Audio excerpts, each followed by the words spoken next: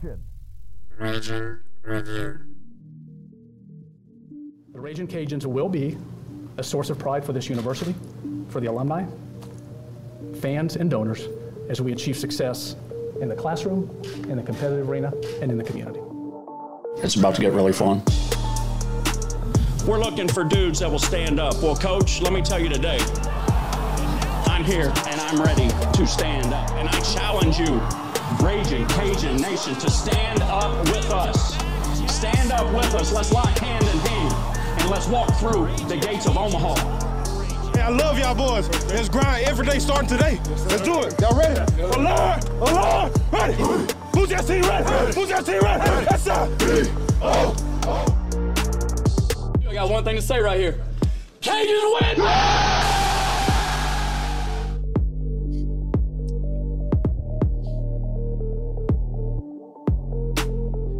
Ladies and gentlemen, welcome back to the Ragin' Review podcast. Nick, Jerry, Josh. Every week, back in the saddle with you. Cajuns been doing a lot of winning lately. 15 in a row. This past week wasn't as pretty as it's been, but overcame nevertheless. So, boys, this first road game this week. We'll get into the preview as we move along through the episode. But first thing we're going to do is we're going to talk about the Sun Belt Conference and the top 25 damage that they did over the weekend, particularly Marshall and App State. And also, Georgia Southern went to Nebraska, a blue blood in college football, and won.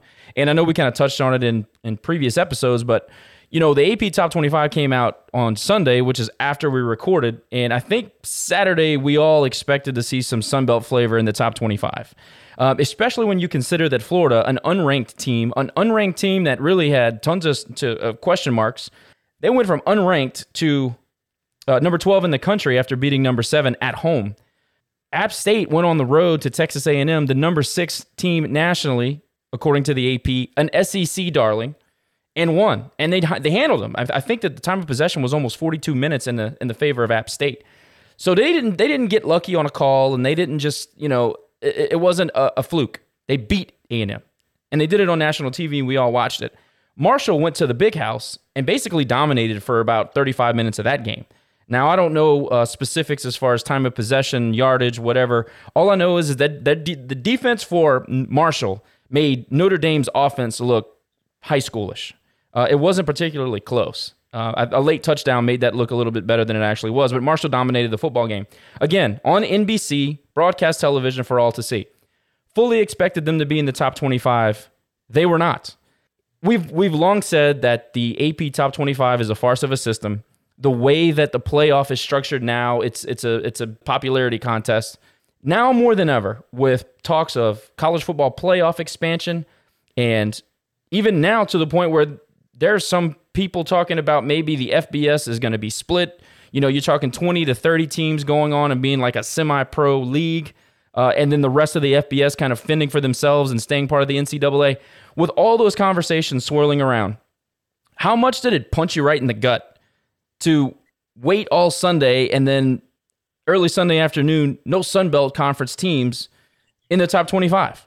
Jerry, well, let's go with you to start.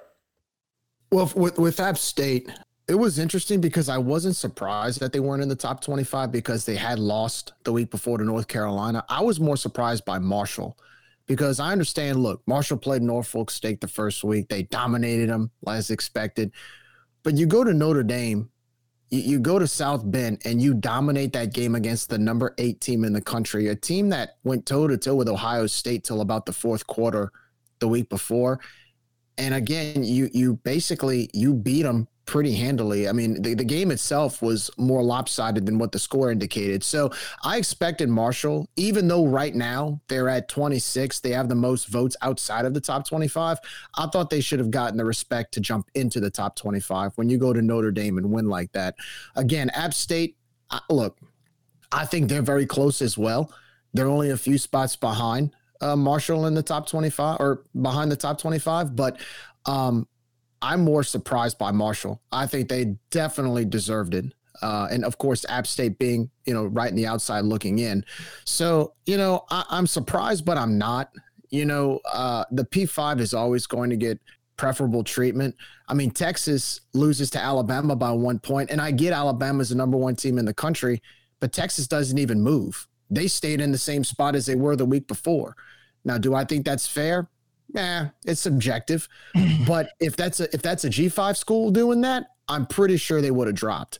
So I think there is a little bit of bias there. And I think look, it's only the second week, but when you have a team that goes on the road against the top 10 opponent and you did win your first game, regardless of if it's an FCS school or not, you're sitting at 2-0. In my opinion, I think you deserve to at least jump into the top 25. Even if it's at number 22 or 23, Marshall, if anybody, Marshall deserves to be in right now.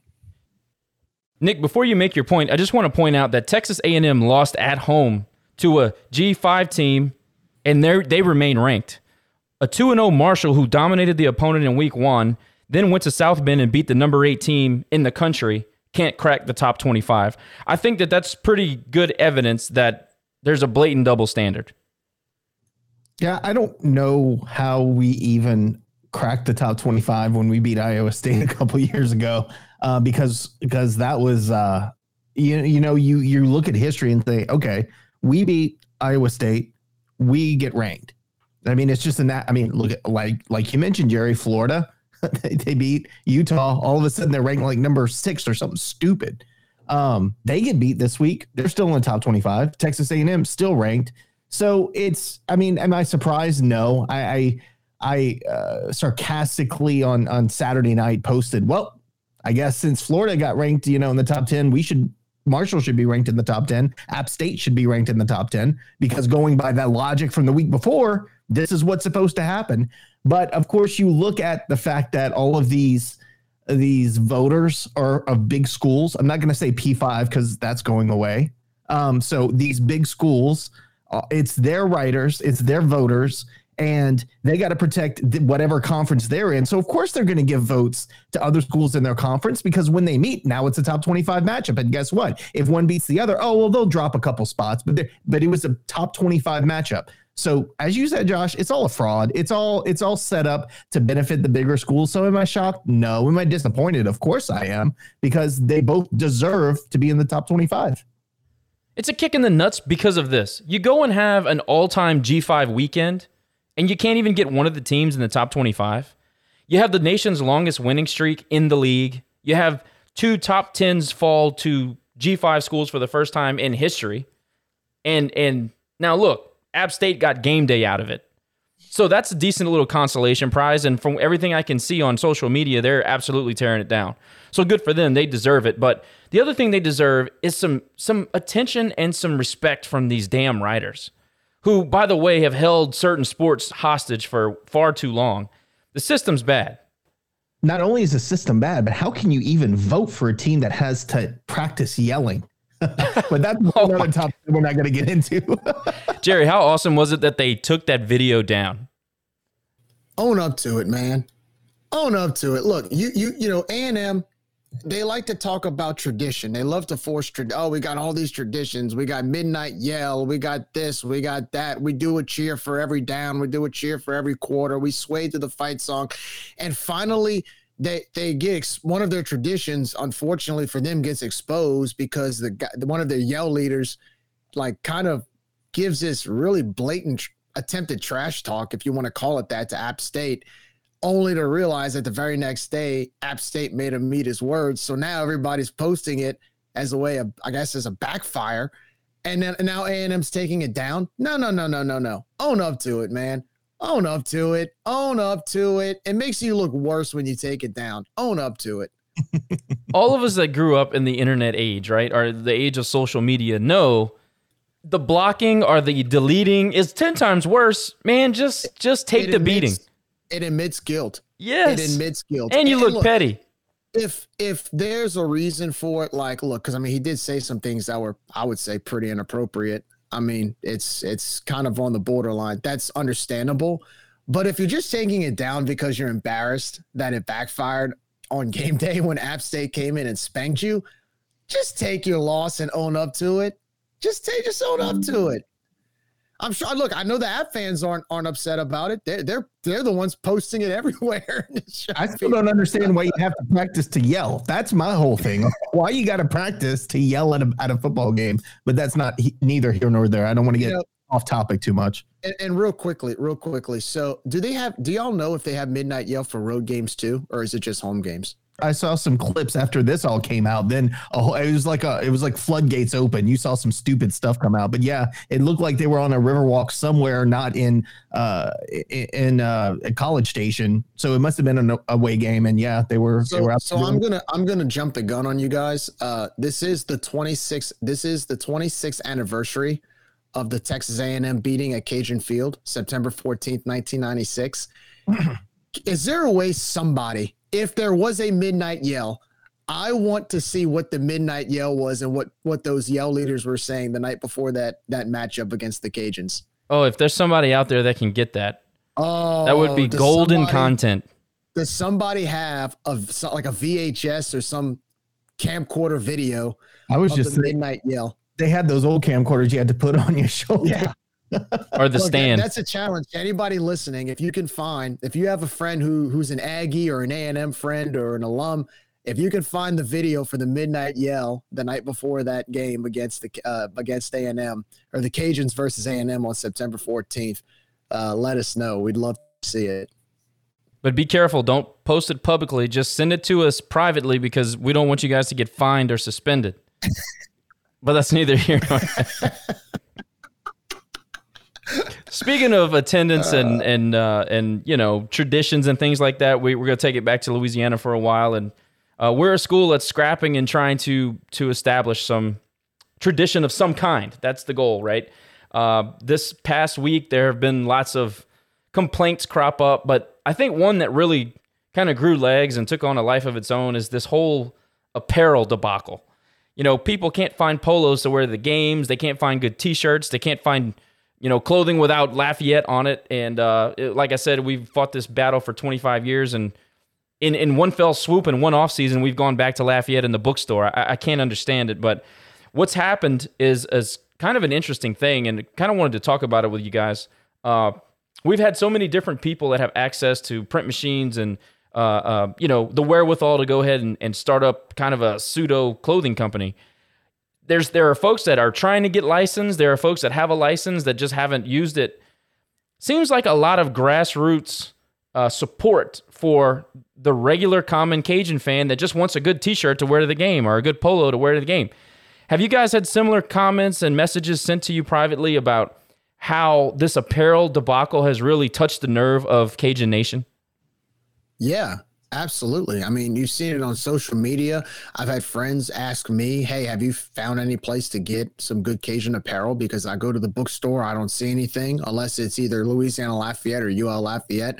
There's a demand for it right now, especially right now when the teams are winning. Anytime you have a team that's winning in any sport or your school's doing well, people want shirts. People want to wear the colors. People want to support the team. And what better way to do it than to get apparel? Whether it's a jersey or a shirt with the logo or your name. And so right now is it's prime time to get that with what the football team has done, the university becoming an R1 recently, the recent success we've had in sports overall. And there's none available, at least the kind of clothes or the kind of apparel that people want. Louisiana Raging Cajuns. Instead, there's pictures on social media of UL Lafayette and Louisiana Lafayette, which once again, we have an identity crisis.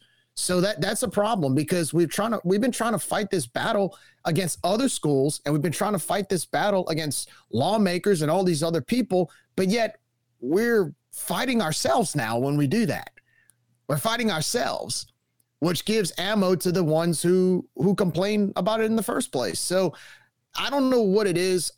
Look, the university has to figure this out. And I'm not talking just from apparel availability. I'm talking about from a marketing standpoint and a branding standpoint. How are we going to brand ourselves? That's more important, in my opinion, than just the availability of apparel. Look, I get people wanting the official name on a shirt. If one of my favorite sweaters that I still wear to this day is an old USL sweater that has a university seal and it has USL on it. That is my favorite, probably shirt or sweatshirt that I've ever had from the university, because it's an official seal. If you do that and have University of Louisiana Lafayette on it and make it a university shirt, no problems, because that's our name. But when you're trying so hard to brand athletically, and we've talked so many times about how the university is protecting the brand, maybe they're overprotecting the brand at this point, because I know when we see coaches and players wearing this great Adidas gear, every single one of us is like, I want that. Where can we get it? And the answer is like, you can't. So Adidas is missing out. The university is certainly missing out. And I get you want to protect the brand, but you gotta work with this here, because we're trying to give you money. Take my money, and nobody wants to take it. They want to have this stuff we don't want to wear. So somebody's got to figure it out at some point, or we're just gonna, again, like you said, Jerry, we're gonna go back to 1984 and have an identity crisis again. Like, what are we doing? Yeah, and before Jerry, it looks like Jerry has a little follow-up, but I have a comment too. And Robe was kind of big on this for a while. I don't know how long it stuck around, but here's the thing. Some of these teams that, some of our athletic programs, it's an honor to be able to earn certain things to wear. Like, I don't think that everybody should get a Pack t-shirt for warm-ups, right? I mean, you got to keep it special for the guys, the recruits. They have to have something that's their own. Totally understand that. And I support that idea. But there's got to be something in between. People want official gear from the team. They want to feel like they're part of the team somehow. And as kind of juvenile as that might sound when you say it out loud, go ahead and sell it to them. If they're willing to pay $45 for an Adidas t-shirt that has the official logo on it, sell it to them. My problem is that other schools don't seem to have this problem. But it always seems to crop up with us. Am I the only one seeing that, Jerry? Am I off base? It just seems like that's our problem. It's always isolated to Louisiana when it comes to these kinds of things. Well, I'll give you an example. So obviously the more official apparel is going to be at the bookstores. You're going to have to order it online. Look at the grocery stores in town. I mean, look at certain stores like a Walmart or a grocery store you walk into, and they'll have the big Ragin' Cajuns logo, but then they'll give you a random t-shirt with the big Hot Wheels circle, Louisiana Ragin' Cajun circle. And they're Gildan. Nobody's buying that.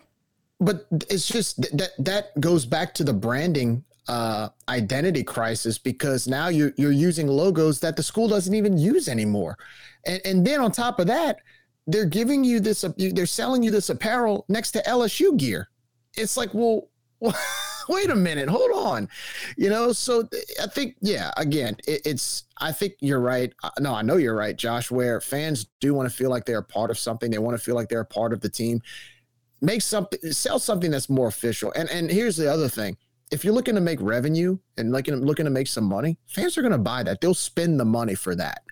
There's no doubt, especially when something's more official and looks official and feels good. Like there's a certain type of material on the shirt or the pants or whatever you buy. I think fans will buy that. If you look around and go to any baseball games or football games, a lot of the apparel people wear it's nice, some nice clothing. You can tell people spend money on that. So really, I understand right now. Look, in this economy, I know there's still some supply chain shortages. At the same time, when you do have the availability, make sure you have availability that says Louisiana Ragin' Cajuns, not the whole UL Lafayette, Louisiana Lafayette. Again, that's a bigger problem to me, because once again, like Nick said, we're going back to 1984, and it's not against an outside party. It's us. We're going to be battling ourselves on this identity thing. So definitely they have to do something to fix that. I mean, that you have to do that. Well, we usually are battling ourselves. That is the tradition. If we don't have tradition, that's it. But I think it's fair to ask the question, right? When you go ahead and farm out your apparel and your license, or not licensing, but your clothing and everything, what you're going to have available to purchase for your fans, how does the meeting not go something like this? Listen, we were this, but our branding effort is this. We really want to focus on this, and our fans are on board, and they want to buy this. How does that conversation not take place? And I don't know who really had the stroke in the meeting. I don't know who had the meeting. I don't know if it was Brian. I don't know who it was. Maybe Leslie was in it. I don't know. But I'm just simply asking as somebody that has no knowledge of what happened. When you call up Barnes & Noble and you say, look, we want you to take over operations, how do you not say, this is what we need from you as our third-party vendor? You know what I mean? I don't think that that's out of bounds to ask the question. And look, if it's not working, you need to set the contract on fire. If they're not delivering, they need to set it on fire. I don't want to hear, well, we're under contract. Well, listen, they're not delivering what you asked for if you did ask for it. And if you didn't ask for it, that's a whole other conversation, which is worse.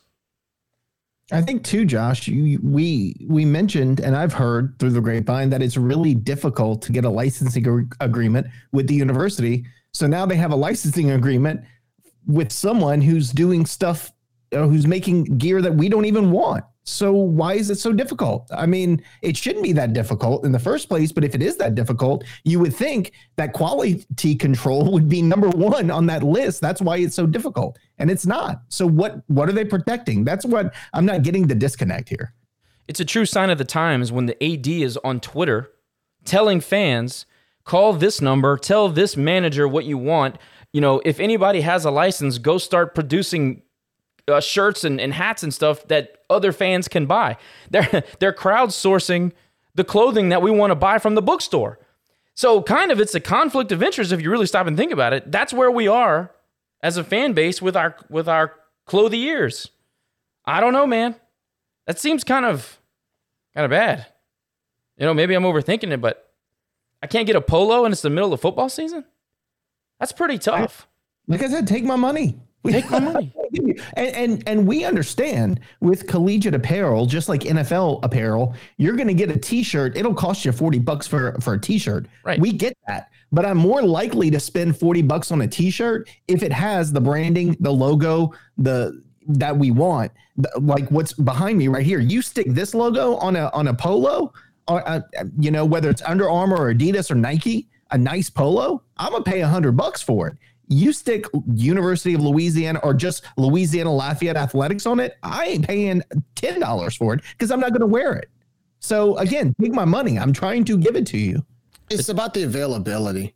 It's about the availability. I mean, if you have availability for a brand that you really don't want to, that you don't want, that's one thing. But the demand that I'm seeing from fans is for the brand where there's no availability. Again, Louisiana Raging Cajuns, Louisiana Athletics, Louisiana, just Raging Cajuns, you know.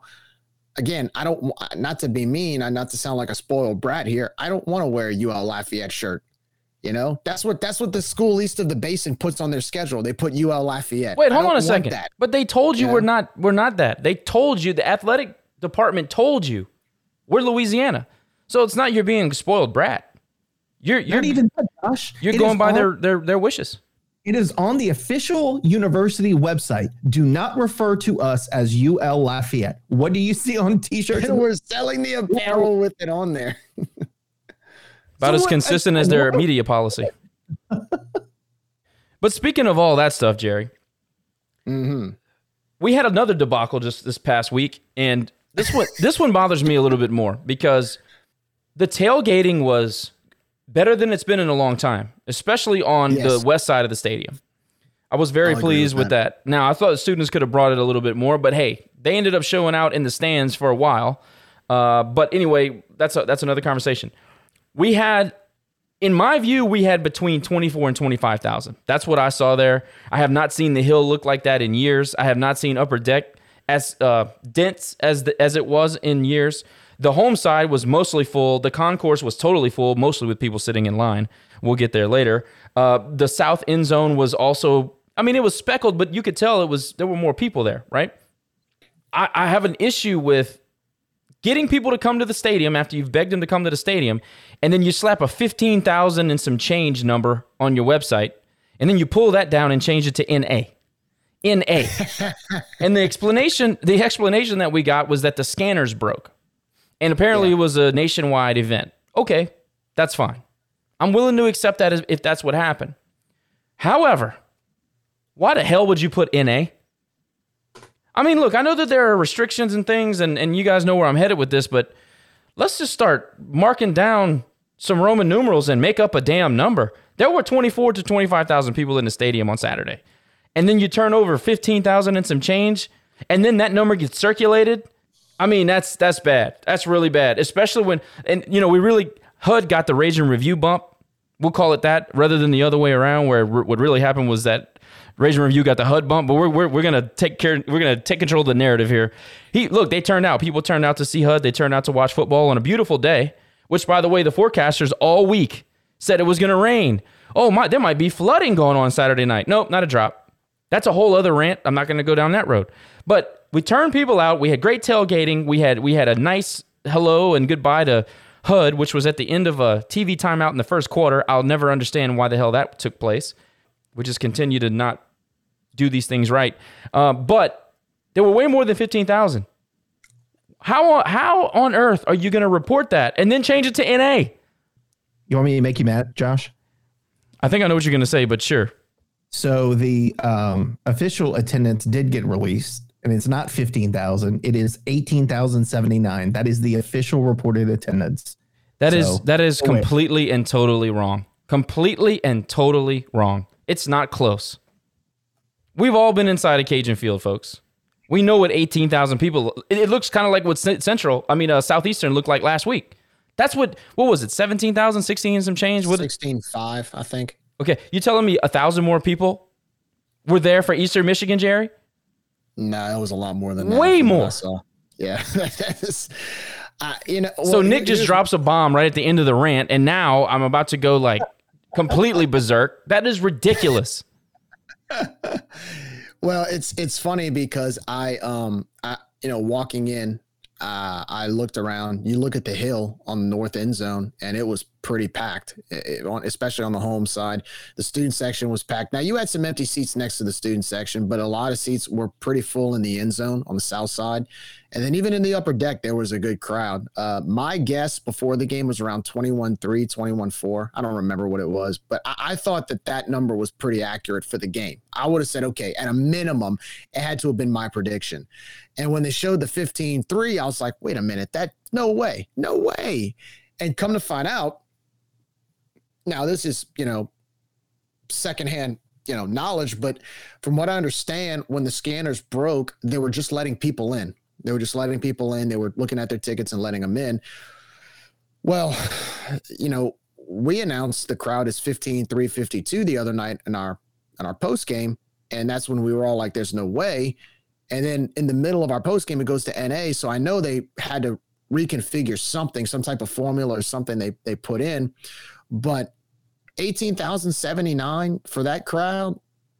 I just have a hard time believing that. I think. And how did they get that number?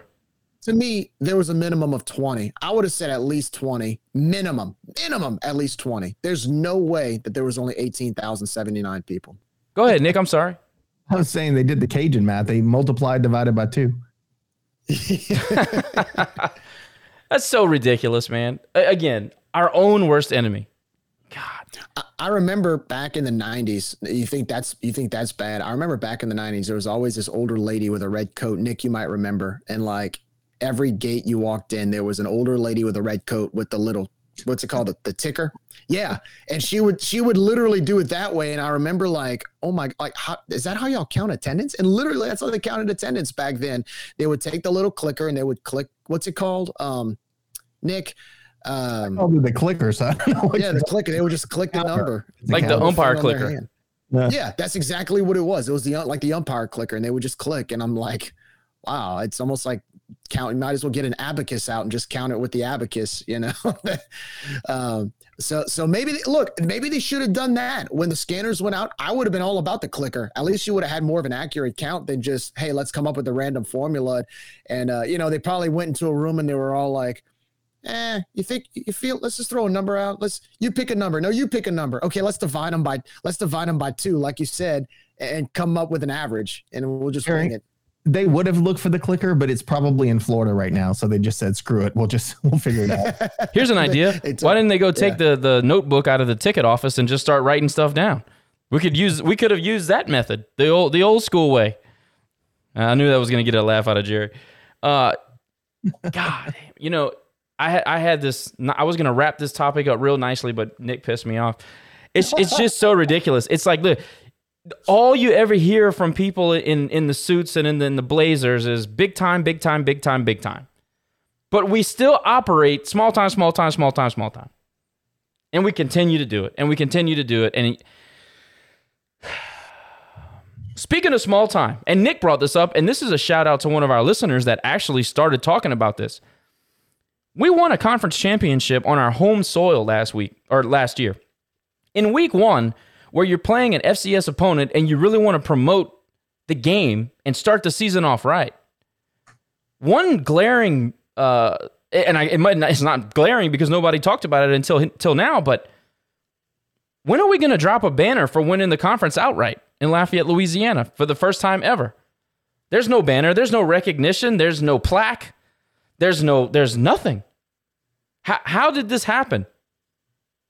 Look, and I know he said a banner. I know he said, why isn't there a banner in Cajun Field? And I said, that's a good question. But I know that's an NFL thing, that they do banners and all that stuff. I don't need a banner, but again, recognition for it. App State has things all over the stadium that let you know they've won the conference 5 times in a row or whatever it was, 4 times in a row. It's all over the place.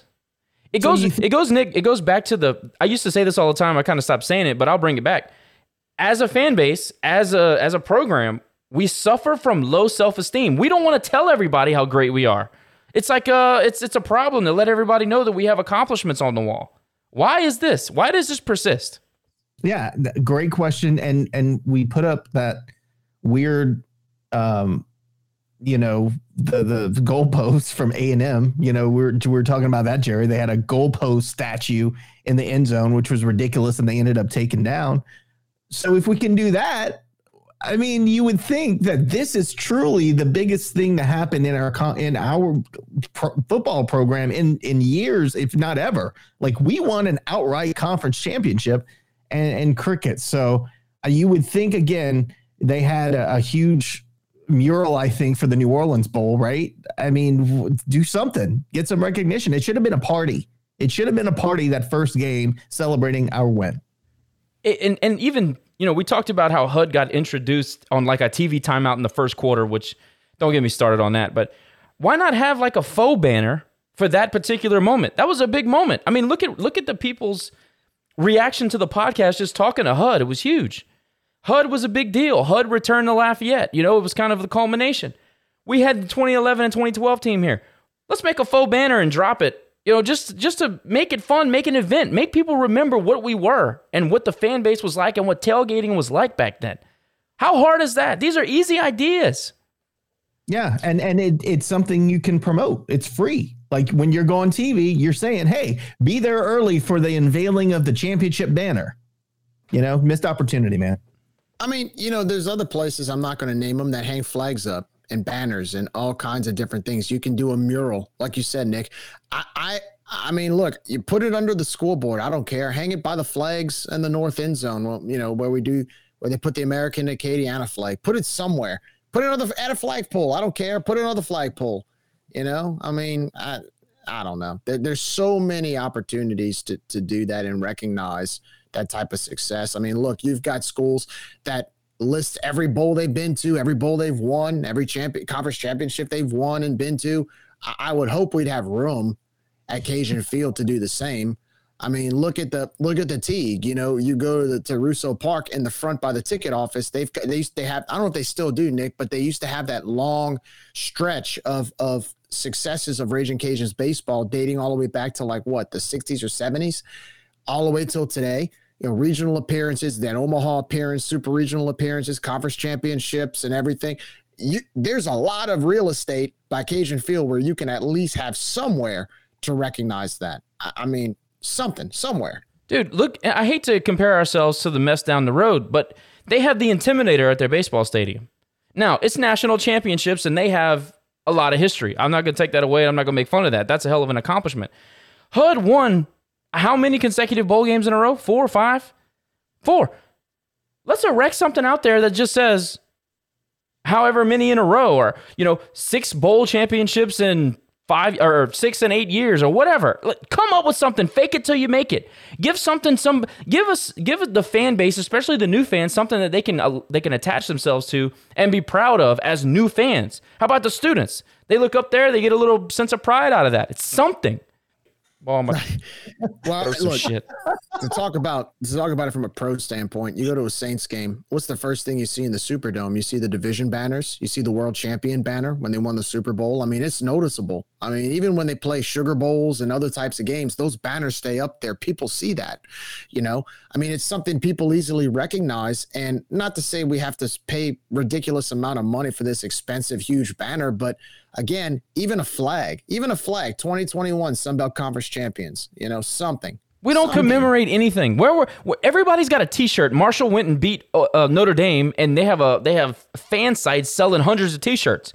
Where was our T-shirt for beating Iowa State? We didn't get a damn T-shirt. But my thing is, like, we don't need a physical, like, forget the banner idea. When I went to the Saints' first home game after they won the Super Bowl. And when they unveiled that banner, they had Harry Connick Jr. on the field. Yep. They had the Mardi Gras float. All these, I mean, it was a celebration before, during, after the game. It was amazing. Why didn't we ask Peanut to come down? Why didn't we ask Jake to be there? Why didn't we ask all these old players that everybody knows to be there? Promote it for weeks. Tell everybody, let's have a celebration. Let's celebrate the team. Again, it's free marketing. You don't have to pay for that stuff. You go on KATC, KLFY, KPEL, wherever you go and you promote it and get people excited, because that's what's missing is the excitement. It's the buzz. It's the want to be there. There's just no feeling, for me at least, that's going on right now.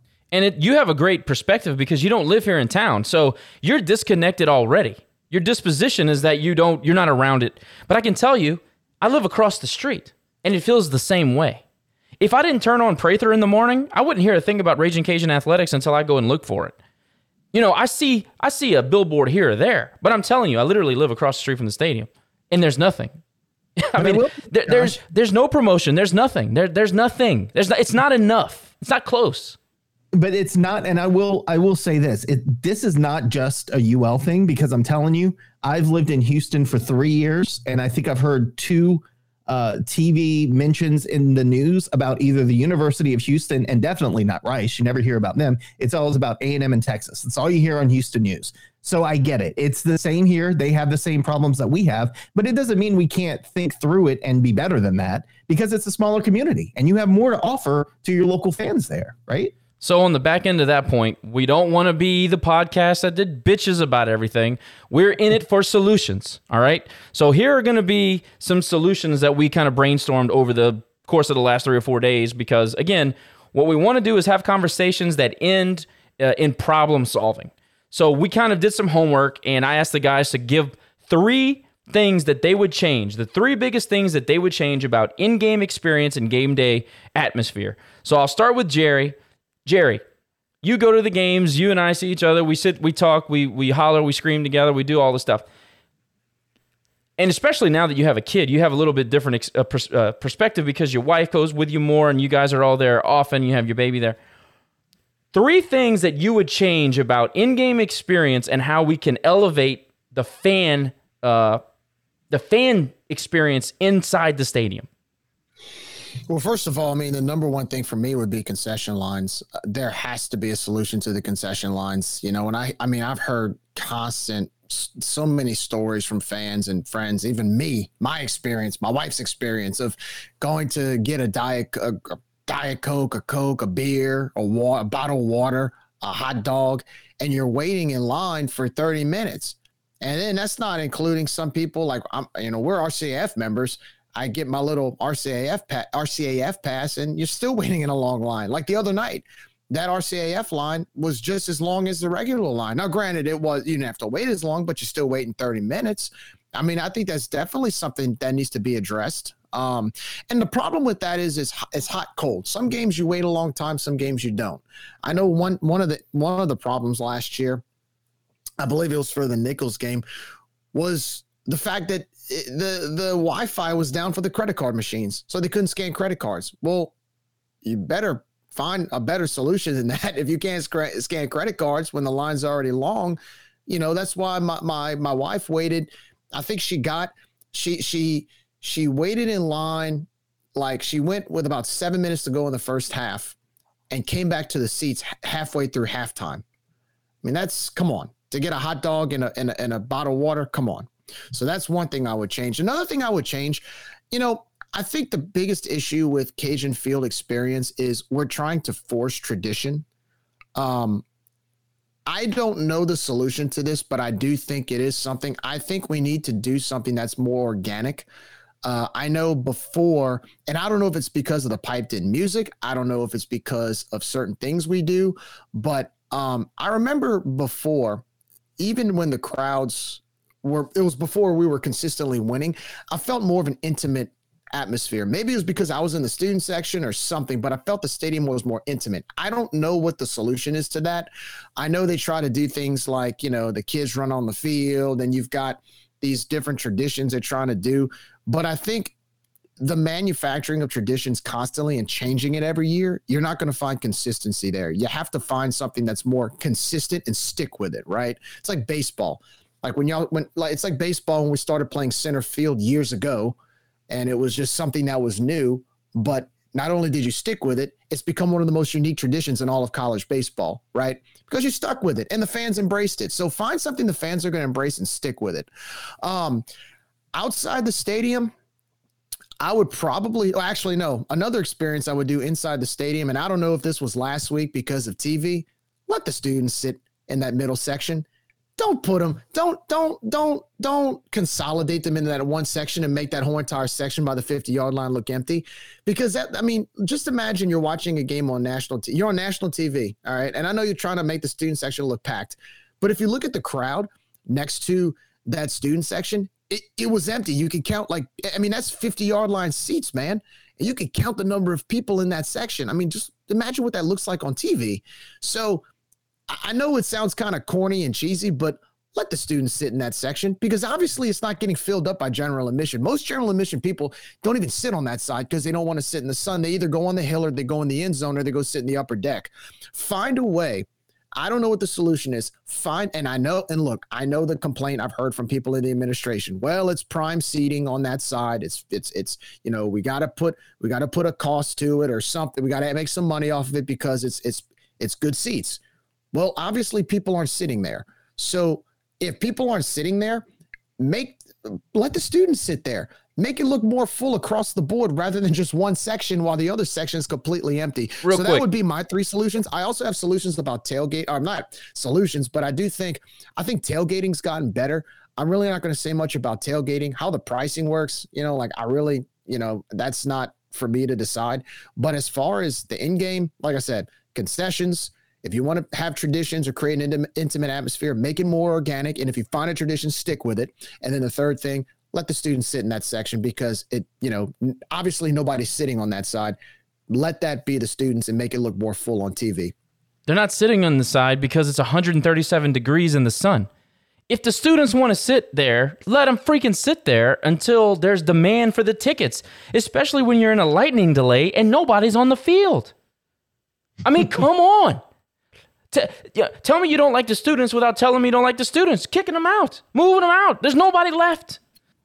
Well, before you go, I did want to make a point about that. They actually created tickets availability for season tickets for, I think, around 2014, 2015 in that section.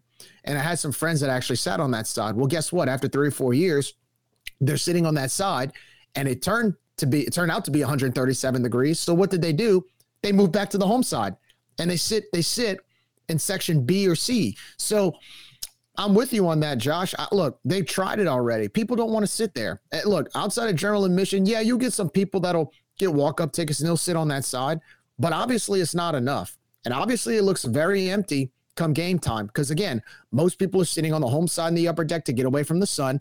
They're sitting in the end zone because the access is closer to the gate and the concession stands. Or they're sitting on the hill with their kids. So create that for the away visitors and let the students sit there because at least somebody's sitting there. At least somebody's in those stands. Anyway, I'm sorry. Go ahead, Nick. All right. So number 1 for me is like you said, consistency. We need consistency. You need to know that when you go to a game, you're going to have a good time and it's going to be the same every time. You're going to have the same positive experience. You're not going to show up one day and you can't use your credit card. The next day, the bathrooms are down. You have to go in the end. Like It's just got to be a consistent product for people to want to come back. I think a mix of music that, and look, when I used to do the music, I could hit at the right time. If you had the right timing, all I do is win. And you had 85-year-old people standing up and doing this, right? Putting their hands up. So if you hit it right at the right time of the game, you can play rap stuff and nobody's going to notice because they're into it. They're having fun. It matches the vibe. But I think you need to give the opportunity for people who are in the stands to also hear music that they like, because I get that it's about the players and we want to get them pumped up, but you also want to have people who go to the game who enjoy being there. And part of that is being able to hear music that they're familiar with. Now, I'm not telling you to go back and play Cyndi Lauper, but I'm saying go back and play Rush or go back and play Keith Frank or there are so many great Zydeco and Cajun bands that we can play that are upbeat and people will get up and dance and have a good time too. So I think a better mix of music. And then third, make it fun. I know I always go back to the ice skaters, but they had Ralph Begno, rest his soul, shooting hot dogs into the crowd and people went absolutely nuts. And they would eat that stupid hot dog that God knows how long it's been in that cannon that they shot off into the crowd. People ate that up. Make it fun. When there's nothing happening, have something happen. And I'm not talking, look, HUD was great during the first quarter break, or it should have been halftime, but stuff like that during the quarter breaks are fine. But it's not something that'll get people up and having fun and loud and rowdy.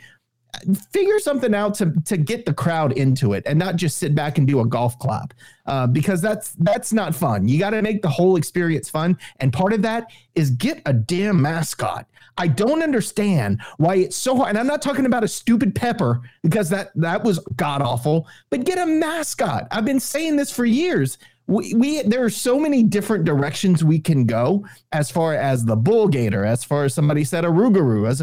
It just get something that kids that can go in the stands, they can have fun. People to this day still talk about the Cajun chicken. Think about that. We had a chicken mascot. You know what? Do a Cajun chicken version too. Do something that people can have fun with, that can mess with people in the stands, that can, go out and do flips on the field. I don't know, whatever they do, because again, it goes back to making it a fun experience and not just delivering things like, let's recognize our sponsors who are on the field today. Let's have stuff going on during every quarter break or every break. We have so many TV timeouts. You can cram something really fun to get the crowd into it. So I think that's something that would bring people in and probably keep them in, rather than maybe going tailgate for the second half of the ball game. If we end up going the mascot route, can we not do a mascot that you see in your freaking nightmares? Because that cayenne thing was terrifying. Still sometimes, you never know. It pops up in a nightmare. But, what we could do is get Poo-Poo to go out there and shoot boudin balls at people. That'd be funny. That would be awesome. That's a good sponsorship opportunity, too, for Absolutely. Billy's. Absolutely. So speaking of Billy's and all the others, I think it's Best Stop that is the official boudin. Are they official boudin? I think it's Billy. I think it's Best Stop. It rolls right into one of my three things, right? We have all these concession problems. This is not something that's happened this year, last year, 5 years. This is as long as I've ever gone to Cajun Field. The concessions have always been a problem, whether it be the long lines, whether it be the quality of the food, whether it be, lack of staff, whatever. I would like to see us, and this is not a revolutionary idea, but the way you do it may be revolutionary. Uplift the third-party vendors. Spread them out across the concourse. Use the concessions on the west side that were closed, by the way, this past week. You can get the high school band in there to do popcorn and water and get their tips. That's fine, as long as you have enough of them. But you're going to sit here and tell me that Don's, Billy's, Kartchner's, Best Stop, you're going to tell... Every time I walk into one of these places, they have 1 million employees. Designate 2 of their employees to go out there and sell boudin balls and boudin. You kidding me? That doesn't take a lot of manpower, woman power, whatever it is. You get you some steamers out there and you sell boudin. This is Cajun country. How come we don't do that? Somebody pointed out that they do sell more third-party vendor food on the student side. Okay, well, why don't they do it under the home side or under UD and all that stuff? Where is it? I mean, hell, I don't care if they stand on the concourse. Set up some temporary, I don't know, get the oil field companies to bring in those mats that they put out on the oil field sites, on the drilling sites. Use that. I don't know. There's got to be a way that we can get food in bellies way more effectively. We have that big long walk up to each gate. Why don't we set up booths right there? Let people get some food while they wait to get into the gate so they don't even have to wait in line to get their food later. Maybe that's an idea.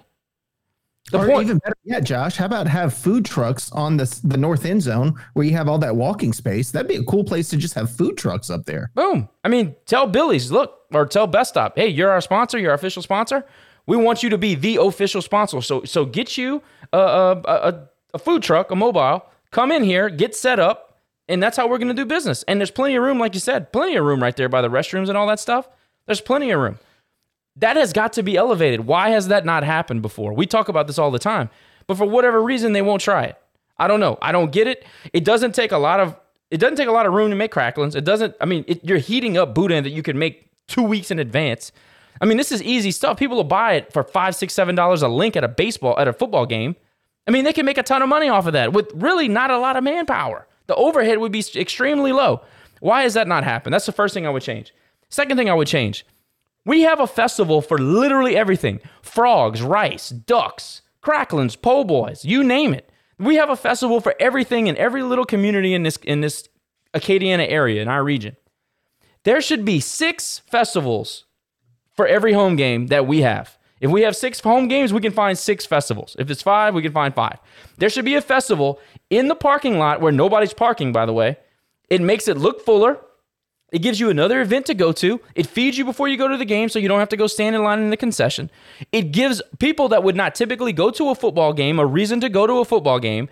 It gathers the communities from the outside, maybe, the unincorporated areas and the people that would, like the Bro Bridges and the Opelousases and the Kaplans, people that won't go to a Cajun game. Gets them in the parking lot. You get them in the parking lot, you see everybody else having a nice time. Oh, what the hell? I'll give it a shot. Let's go see what the Cajuns are all about. How does that not... Look, they had the gumbo cook-off for years right there in the parking lot, and they did it in the off-season. The Cajuns play football in the winter during gumbo time. How is this not done on a Saturday in a tailgate? This seems so easy to me. It seems so easy. It's $20. You get all the gumbo you can possibly want, and you get to vote on who wins. Cajun people love that stuff. And ironically about that, Josh, to me, I would think it's not difficult because you already have the stage by the Oak, so you have music. All you got to do is maybe order 4 or 5 extra tents and create the festival around that. Maybe get a few vendors out there, get 2 or 3 food trucks that, create a theme for the festival, right? A theme every week. Yep. Yeah. I mean, this one, the first theme is going to be, I don't know, the first theme is going to be Zydeco or something. If you're playing rice, that's perfect. You do perfect. But look, you can take it a step further. Everybody has. You remember back in the day? I don't know if it's still the same way, but like you had Crew de Chew, and you had all these other tailgate crews. Let's have a damn jambalaya cook-off with the crews, the tailgate crews. How hard is this to do? I would also say too, as like, for example, a perfect example is like we talk about the gumbo cook-off, like when it gets closer to winter, right? In November, later in the season, create a gumbo, like some type of gumbo festival theme around the game. Kickoffs at 6, you have a gumbo cook-off, you get a few food trucks in there. You got your concert at the stage. You can basically bring Festival Acadiens to Cajun Field every Saturday. I mean, it's not difficult. If you can get a bunch of tents at Girard Park to create the atmosphere that it does for that festival, and that's a festival that's very successful, by the way, you could create a miniature version of that on Saturdays at Cajun Field for, I don't know, a day? Well, 1 day? First of all, for authenticity purposes, because we are a Raging Cajun podcast, you either have to say Festival Acadien or the Acadian Festival. Look, he said it just as bad as that Rice Radio guy said. I'm playing that. I'm playing that, by the way. Yeah. Festival Acadien. All right, my apologies. Festival Acadien or the Acadian Festival. I think you should go with the English part. Yeah. But you're listen, we all understand the premise, all right? Like it would be easy to create that or recreate that at Cajun Field. It'd be easy. You go get Ben Berthelot and say, "Hey, get us a list of all of the festivals that are currently downtown where they're paying out the ass just for a permit to do I think it was the Po' Boy Festival just a couple of years ago that got started. They're paying out the ass for a permit to do it downtown. Say, hey, bring it to Cajun Field. We won't charge you a thing. Structure the contract and say the very first year, Hell, maybe even the first 2 years, $0 to the university. After year 2, where you get a little bit of traction, then we need to get a little bit of a cut. But you got to get people in the gates first. And once they see the crowds that they're going to have, then you can start talking about money. And regardless of if you make money off the festival, you get people in the gates, you get people interested in your brand, and you get people in the gates. Look, if you get 10% of 2,500 people, that's 250 people. That's 250 people that's going to walk in your game, buy tickets, maybe buy concessions, depending on if they fix the popcorn machine. But look, you do that over the course of 6 weeks. I mean, this stuff is not hard, guys. So anyway, that's my number 2. And my number 3 is, I talked about this before on the pod, but South Alabama, in their new stadium, in the Hancock Whitney Stadium, they have a gathering area in one of the end zones. And basically, it's a standing room only type deal, but they have a bar. So it's kind of like you sit there with your drink and you can lean on it. I don't know what the capacity is, maybe 500-600 people, Jerry. It's not huge, but it's...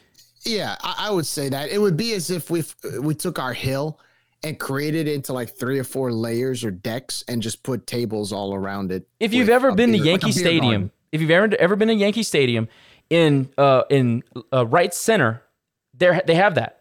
It's standing room, and it's about chest high. You put your beer, and you hang out, you watch the game. But we are a social society. That's our fan base. Get people to come and congregate and watch the game together. A lot of people are not just going to go sit in the stands by themselves and watch the games. Get them to come and get together and watch the games together. Make it like a bar. Make it like you're at the bar, you're watching the game at the bar. I think that has got to be part of our new stadium. If we don't, I think we're making a big mistake, and we're missing a huge opportunity to get people involved. They've done that with the cabanas, haven't they? When you walk in, haven't they? Yeah, but it's restricted. It's restricted. You got to have a ticket and blah blah blah. Oh, I'm saying make it general standing room. If you get a beer at whatever bar, you can walk down there freely whenever you want. First come, first serve. To me, it kind of promotes that tribal deal where you go down there and you got your Raging Cajun shirt on, you meet a new guy. Hey, we're talking football. We're hanging out just like at the bar. I would be totally into that. Especially for us. Like, we talk Raging Review with people, they want to talk with us. I'd rather be sitting at some place like that or standing like a place like that watching the game rather than sitting in the stands with a whole bunch of other people around me. I just think that I think that environment invites you to be more involved with the game. Yeah, Josh, and you make a good point there, because I was listening to a national broadcast this week, and they were talking about attendance even at NFL games, and how SoFi, that was built out in California, was built with so many suites because people have to be given a reason to connect with the team and to want to go to the stadium and have all the amenities that you would have at home, because people can sit at home and watch a game for free and spend a lot less money. But if you make going to the game an experience and make it like watching it from home, make it social, make it hanging out with your friends, have, TVs in the concourse that work, stuff like that, then that draws people to the stadium. And that's what I'm hoping that the new build out of the stadium accomplishes, that we have those types of amenities included with it. Before we jump to Rice, I just want to make this last comment on the TVs thing. And I'm going to keep saying it. I've decided this is going to be a crusade of mine. At the Teague, when we were opening up the Teague for tailgating, look, there were a ton of people in there. It's a great opportunity to go hang out at the Teague. It's a great place to tailgate. I like it. Play the Sun Belt games on the TVs. Play it in the outfield. We want to be a part of a bigger purpose. Our league is doing big things across the nation. Put the TVs on. I will leave my house 3 hours earlier to go sit at the Teague and buy overpriced beer if I can sit there with Cajun fans and watch App State knock off a top 10 team. So I just want somebody listening to get the message to whoever needs to hear it. Turn the damn TVs on at the Teague while we're tailgating. Very important. And look, and that's part of getting people to inside the stadium is they have to have a reason why they want to go see us play South Alabama, why they want to see us play Texas State. So you have to have them connect to our conference. And in order to do that, somebody who's tailgating out and not watching it, if they go into the Teague and see that and see other people talking about it, then you're generating interest as to why they need to go inside. Yes, and we need to text Tuna and tell him to give Sunbelt updates during the games. Why did we stop doing that? At what point do we just say, you know what, every other game that's on doesn't matter. We're just talking about our game. That's dumb. You got to let everybody else know that we're in an ecosystem where other people are playing important games. You're a part of a bigger thing. We got to let them know. Especially now with what the Sunbelt's done. I mean, you almost want to hear it because that affects your team. That affects our team, right? Especially when the internet doesn't work and you can't get on your phone. Yeah, that is true. That is another problem. I would do something about the Wi-Fi in there. That's actually solution number 4. Yeah, number 4. Oh, gosh. I could do 10, but three seemed appropriate. All right, let's move on to Rice. Big game. First of all, the depth chart for the Cajuns came out today. Looks pretty good. Well, I say it looks pretty good. It looks pretty identical with the change of Trey Amos is definitely going to start. He's back all the way. Lance Burton is back. He's going to be the backup at center. Hudson's still going to get the start, but apparently Burton's going to get some reps. We saw Peter LeBlanc is now going to be the starter at Z wide receiver, and it looks like not Bergeron, Jacob Bernard is going to be the starter out wide for some reason. So those are the differences from last week, but everything else is pretty much the same. Anybody have any thoughts on the depth chart before we jump into Rice? Nick, Jerry? No, I'm really excited to see Trey coming back. I think he's going to be a big part of our success this weekend. We're going to need him. Yeah, because Rice is going to try to stretch the field. We'll talk about that in a little bit. They want to go over the top. So I think having him on the field will be a big win for us. Secondary is definitely going to have their work cut out for them this week. They're very similar to Eastern Michigan. They like to dink and doink, but they do like to spread the field out more. I'm excited about Trey Amos coming back because he has a lot of high expectations coming in, but it's also good to see him kind of, look, you get, it's one thing to appreciate these 2 wins because when you have guys like that coming back, at least their rest was worth it. So it's good to see he's back health wise. So yeah, I mean, look, he's going to be put to work on Saturday, and I know we'll talk about that in a few minutes. But I'm excited to see him back. It's good to see the team for the most part pretty healthy right now. Sure, especially through 2 FBS games. Well, one FCS game, but it doesn't matter. You can still get hurt in a game against a weaker opponent. So. Overall, everything considered, we are pretty healthy. There's a couple of guys that are out due to eligibility issues, and that's a whole other thing. But for the most part, the team is healthy. I'll say this. Rice is better than Eastern Michigan.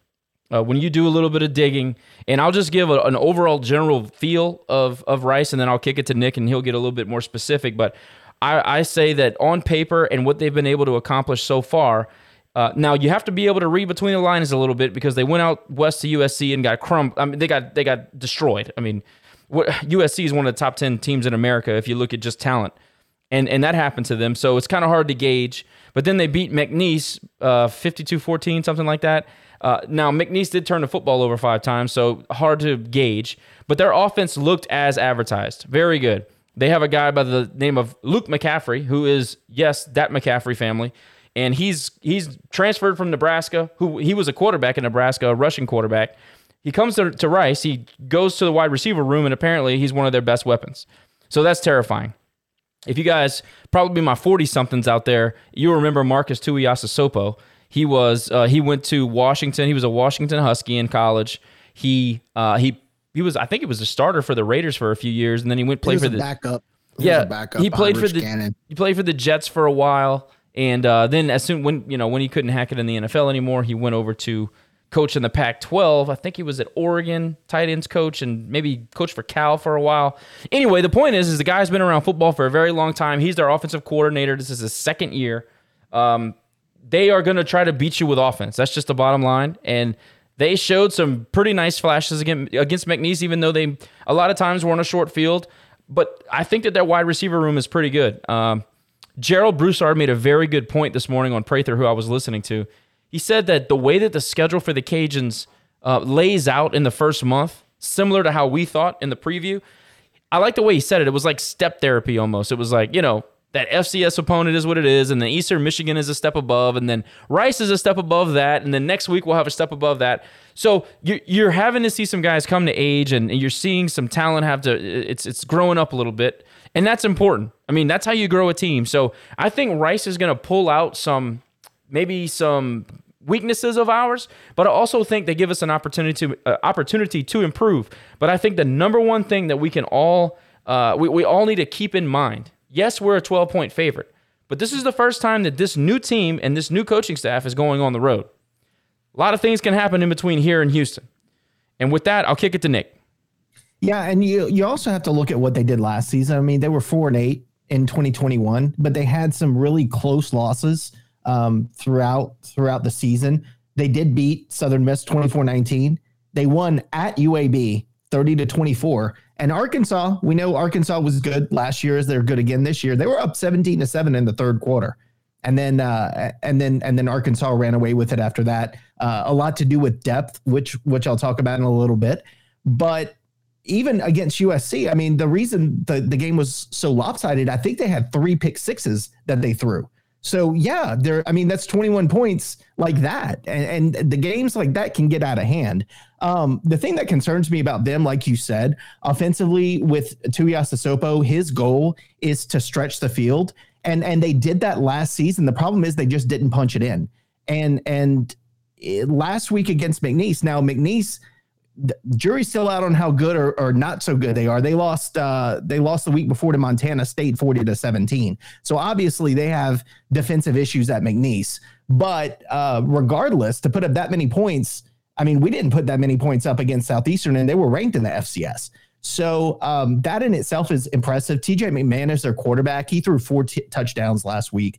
But again, he had 3 interceptions in week 1 against USC. So it's going to be interesting to see how that matchup plays out with our cornerbacks and with his play. I think they're going to come out and really try to punch us in the mouth. They saw what Eastern Michigan did last week, and I have no doubt the coach is saying, look, they had him on the ropes, but they let him back in. So I'll be getting a little worried if we get to the third quarter and it's close. I'll start to get a little concerned. Depth is a concern for them. Now, last week, again, against McNeese, when they were playing an FCS school, they just blew them out the water. So I'm not sure that we really got to see how deep they are. But I know when Phil Steele did his preview this year on Rice, depth was a big concern for him. They do have some great players up front.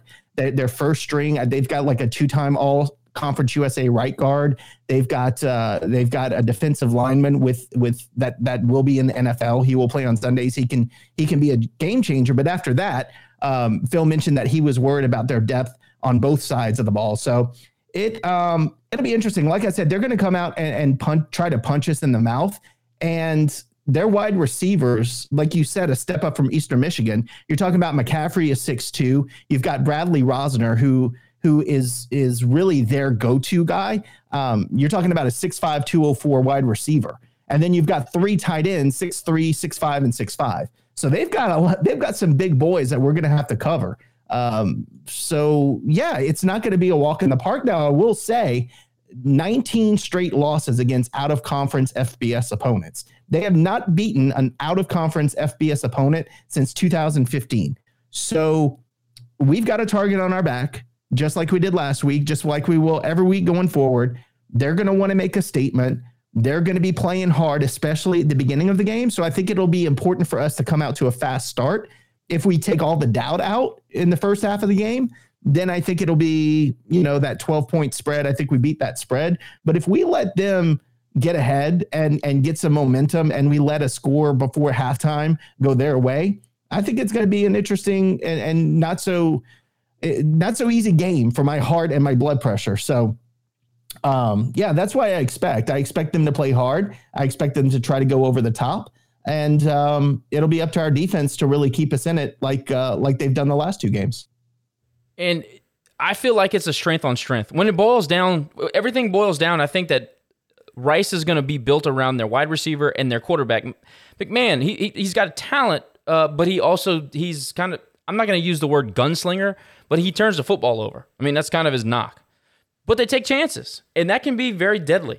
I mean, it could be one of those days, but I love our size matchup against their receivers. Here's the other thing that bothers me about this matchup.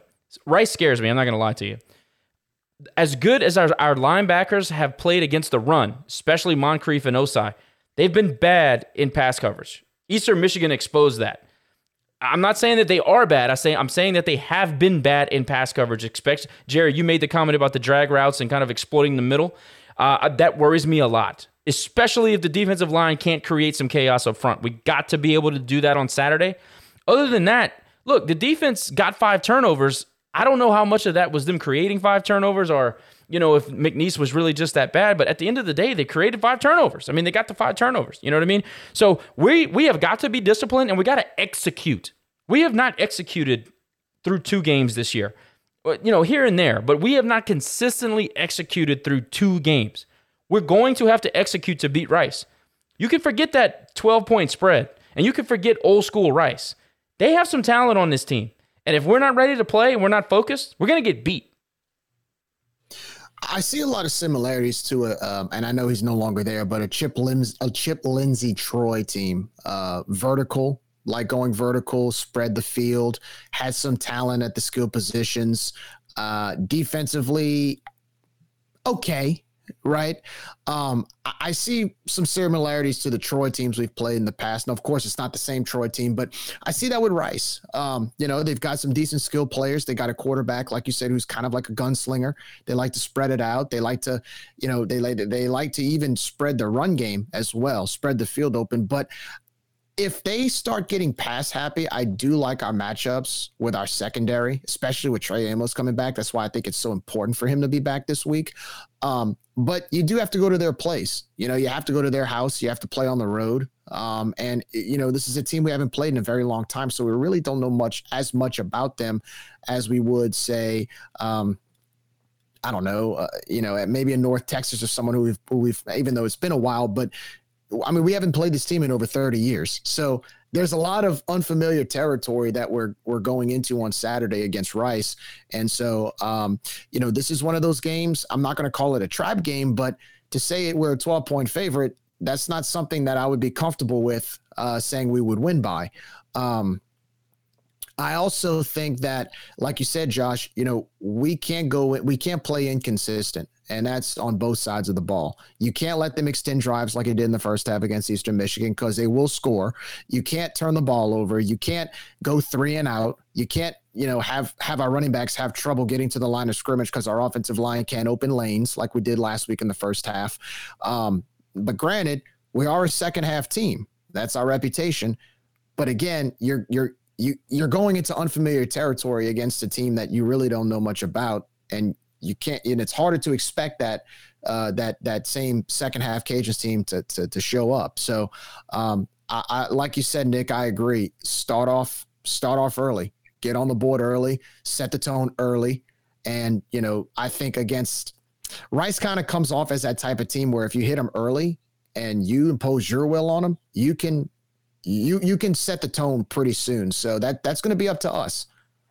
And I think our defensive line, because as you said, Josh, TJ McMahon, he's known to be turnover prone. So we need to bring the pressure. We need Osai. We need Hill Green to be at their best at the beginning of the game. I look for maybe Weiser to create some havoc. I'm hoping he has a big game as well. So we just need our guys to step up early and get some pressure on him and make something happen early in the game. Take the momentum from him and good things might be able to happen for us.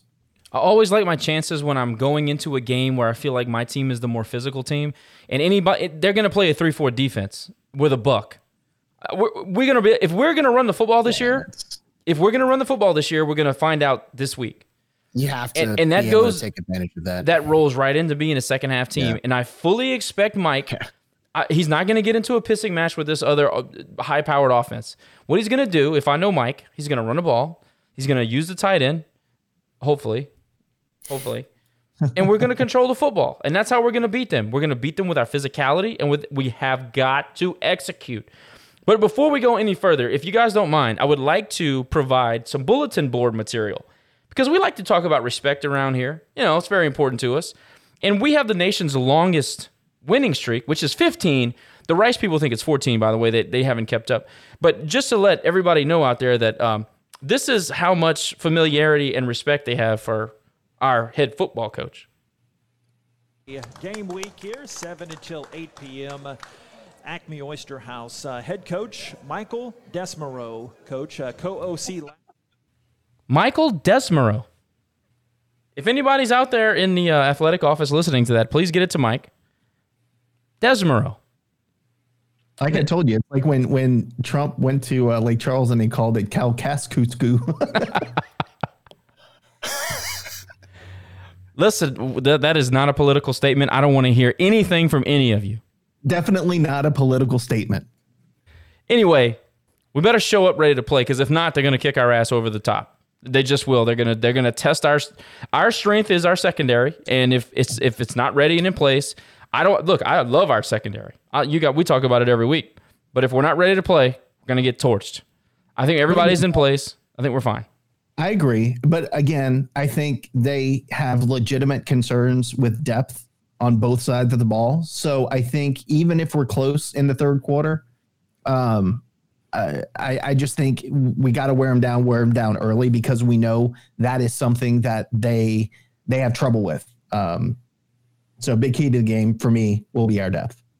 Another thing too is, offensively, if they're finesse, usually finesse teams, the way they beat us is they constantly convert. And I mean, convert like a lot. If you notice, Coastal Carolina, or we call them COVID Carolina, right, in 2020, they kept converting third downs, extending drives. I don't know if Rice, I'm not sure, but I don't know if Rice can do that. And if they do, that's when it'll be a game. Because like you said, Josh, I do think we will be physical. I think Mike will try to impose the physicality to start the game from opening kickoff. That was Billy's forte for the longest time, and it worked. Other teams would run the spread and they would do what Liberty did, and then we would just beat them at the line of scrimmage, and by the fourth quarter, they're tapping out, and we're scoring 21 or however many points in that one quarter. So I think that could be what happens this weekend, but you gotta play from the start. You can't have a half like you had in the first half last week. It's not you might not get out that easy if you do that. So they're going to have to play the full 4 quarters and not look like a team that didn't want to be there in the first half, especially on the road. And I will say, I don't know if their team has confidence. Their fans definitely have confidence. There was one guy on their version of Raging Cajun saying that when they beat us and they beat Houston next week, they'll run the table and they'll be in talks for the college football New Year's Six. So just a heads up that they're very confident next week going into the game. I'm in the minority on that. I love that kind of stuff. Like, what fun is football if we don't have fans like that out there? That's why I love Jerry's monthly edition of this week in Ruston Tech Delusion. It's the best. It's one of the best series we have going. I mean, it's outstanding stuff. Oh, have you heard the latest? If you haven't read it on Twitter, have you heard the latest on the Ruston Tech Delusion? They're just laying down. They're just laying down. So they have a thread on their, was it La Tech Bulldog Barks and Bites or whatever, and basically they have said that the Sun Belt, they have admitted the Sun Belt is the best G5 conference. A lot of their fans have just said, we had our chance, unfortunately things didn't roll our way, and we did what was right at the time by going to the WAC and Conference USA, but now the Sun Belt, it's their time to shine, and we're kind of in a bad predicament there. But you know what, Jerry? It's really not that polarizing to say. They did do the right thing at the time, because at the time the WAC was the right way to go if you could get there. The problem is their administrators and everybody that kind of pulled the levers around there talked that mouth. They ran that damn mouth, and you alienated so many people around you, and nobody wants to have anything to do with you anymore, and that's the problem. And the fans were just as bad. Look, Marshall went to the MAC, dominated the MAC with Chad Pennington, Randy Moss. I mean, finished undefeated one season and finished in the top 10. Then they went to Conference USA. I believe they won the conference a few times in CUSA, or at least finished in the top 25 once or twice. And they kind of followed that same path as Louisiana Tech did, but they were gracious to want to come to the Sun Belt, and look at them now. If Louisiana Tech would have done the same thing, they'd be in the Sun Belt with us.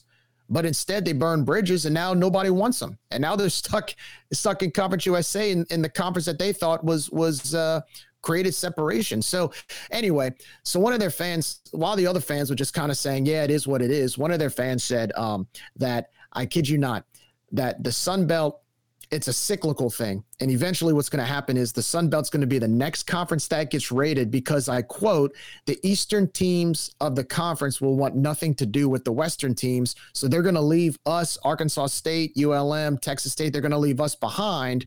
And eventually Tech's going to join the Sun Belt, and we're just going to be a worse off conference because all the teams in the East are going to move to bigger and better things. You got to respect that amount of delusion. You got to respect it. By the way, two games into a whole new conference, we're already talking about the next iteration. Right. Well, yeah, it's kind of like Dumb and Dumber when old what's her face says that there's a 1 in a million chance that I'll ever end up with you, and he says, so you're saying there's a chance. It's kind of like that, where it's like, so you're saying there's a chance that we'll still end up in a good spot. Meanwhile, all the other fans just kind of threw their hands up and they're like, oh man, we got to do what we can. I think one of their fans commented after that, it's going to take, because of the poor leadership of our administration, it's going to take Sonny Cumbie a few miraculous seasons and breakout seasons for us to have a shot. I mean, look, they're not to be mean, but their fan base, a lot of their fans seem kind of defeated right now. Good. They deserve every second of it. It's a lot different than the talk 10 years ago. It's a complete 180. You can't. 180. My favorite was you can't spell elite without Louisiana Tech. Yeah. Anyway, we're going to Houston this weekend. We're going to try to get as many fans as we can get in the stadium. I actually called the ticket office trying to find out what kind of response they've had as far as ticket sales, and the lady told me that they've sold 5,000 tickets outside of season tickets and group tickets and things like that. So we haven't nailed down exactly how many of those are traveling fans, but we'd like to think that a lot of that is our fans. I mean, say what you want, there's a ton of alumni in the Houston area. Nick can speak to that. There's a lot of Raging Cajuns in that area. So hopefully we have a nice turnout. The tailgating would absolutely be great if we can get a good group for that. The Alumni Association did something that was pretty interesting. They secured a spot, paid an assload of money, something like $12,500 just to set up their tent. And I think that some other organization outside of the AA actually brokered the deal. I'm not 100% sure on how it went. That's the rumor. However, the end result for the fans, who we care about the fans, you're now going to have to pay $50 to go to that the Alumni Association tent. So if you have a family of 4, tough luck. I don't know how that's going to work out. But the point is that we got to do better. I went to the Austin alumni tent. I thought it was well done, and I think I paid $20 or $25. And I got to eat, and I got drinks, and it was a really well done thing. There was several. If I had to guess, there was probably 500 to 600 people there, and it was great, out in the open, really nice. I don't think that they had to pay to set up. I don't know who set that up as far as who paid what. I don't know. I'm sure that there are going to be people that comment on this. It's not a good deal. We rail on the Alumni Association, so without having all the facts, I don't want to get too far into it. All I will say is that if I am in Houston on Saturday, I'm not paying $50 to go drink Michelob Ultras and eat a hot dog. I just won't do it. We got to do better with attracting our fans to road games. Go ahead, Nick. I'm just going to say, if you are coming to Houston, I'd like some boudin, and I'll send you a grocery list of what I need from Exit 97 in Scott that I just need to pick up and bring to me. There's something like really cathartic about stopping at Billy's or Don's or something on the way out of town. I don't know. I like doing it. Something cathartic about eating it in Houston, Texas. It's so funny because I have family still in New Orleans, and they'll ask questions about that when I get back. Like, where's the boudin? Why didn't you get this? Why did you stop here and get this and get that? And it's funny because I guess for us, we take it for granted. We really don't think about it because we have so many places here where we can get these kind of things. I guess that's just what makes our community unique. Nick, before we get to Man, I Tell You What, you live in Houston. You're a man of the people. I know you've gone to some events. Is there any wisdom you could give to these folks to get maybe the fringe alumni in Houston to the game? Anything that you've noticed in your time in Houston that would really resonate with those folks, or anything that you can provide? Well, I'll just say, moving here 3 years ago, I had no idea we had any type of Houston Raging Cajuns alliance or club or anything. I just noticed it on Facebook about a week ago. So I think that needs to be kind of cultivated by us fans who are here in Houston.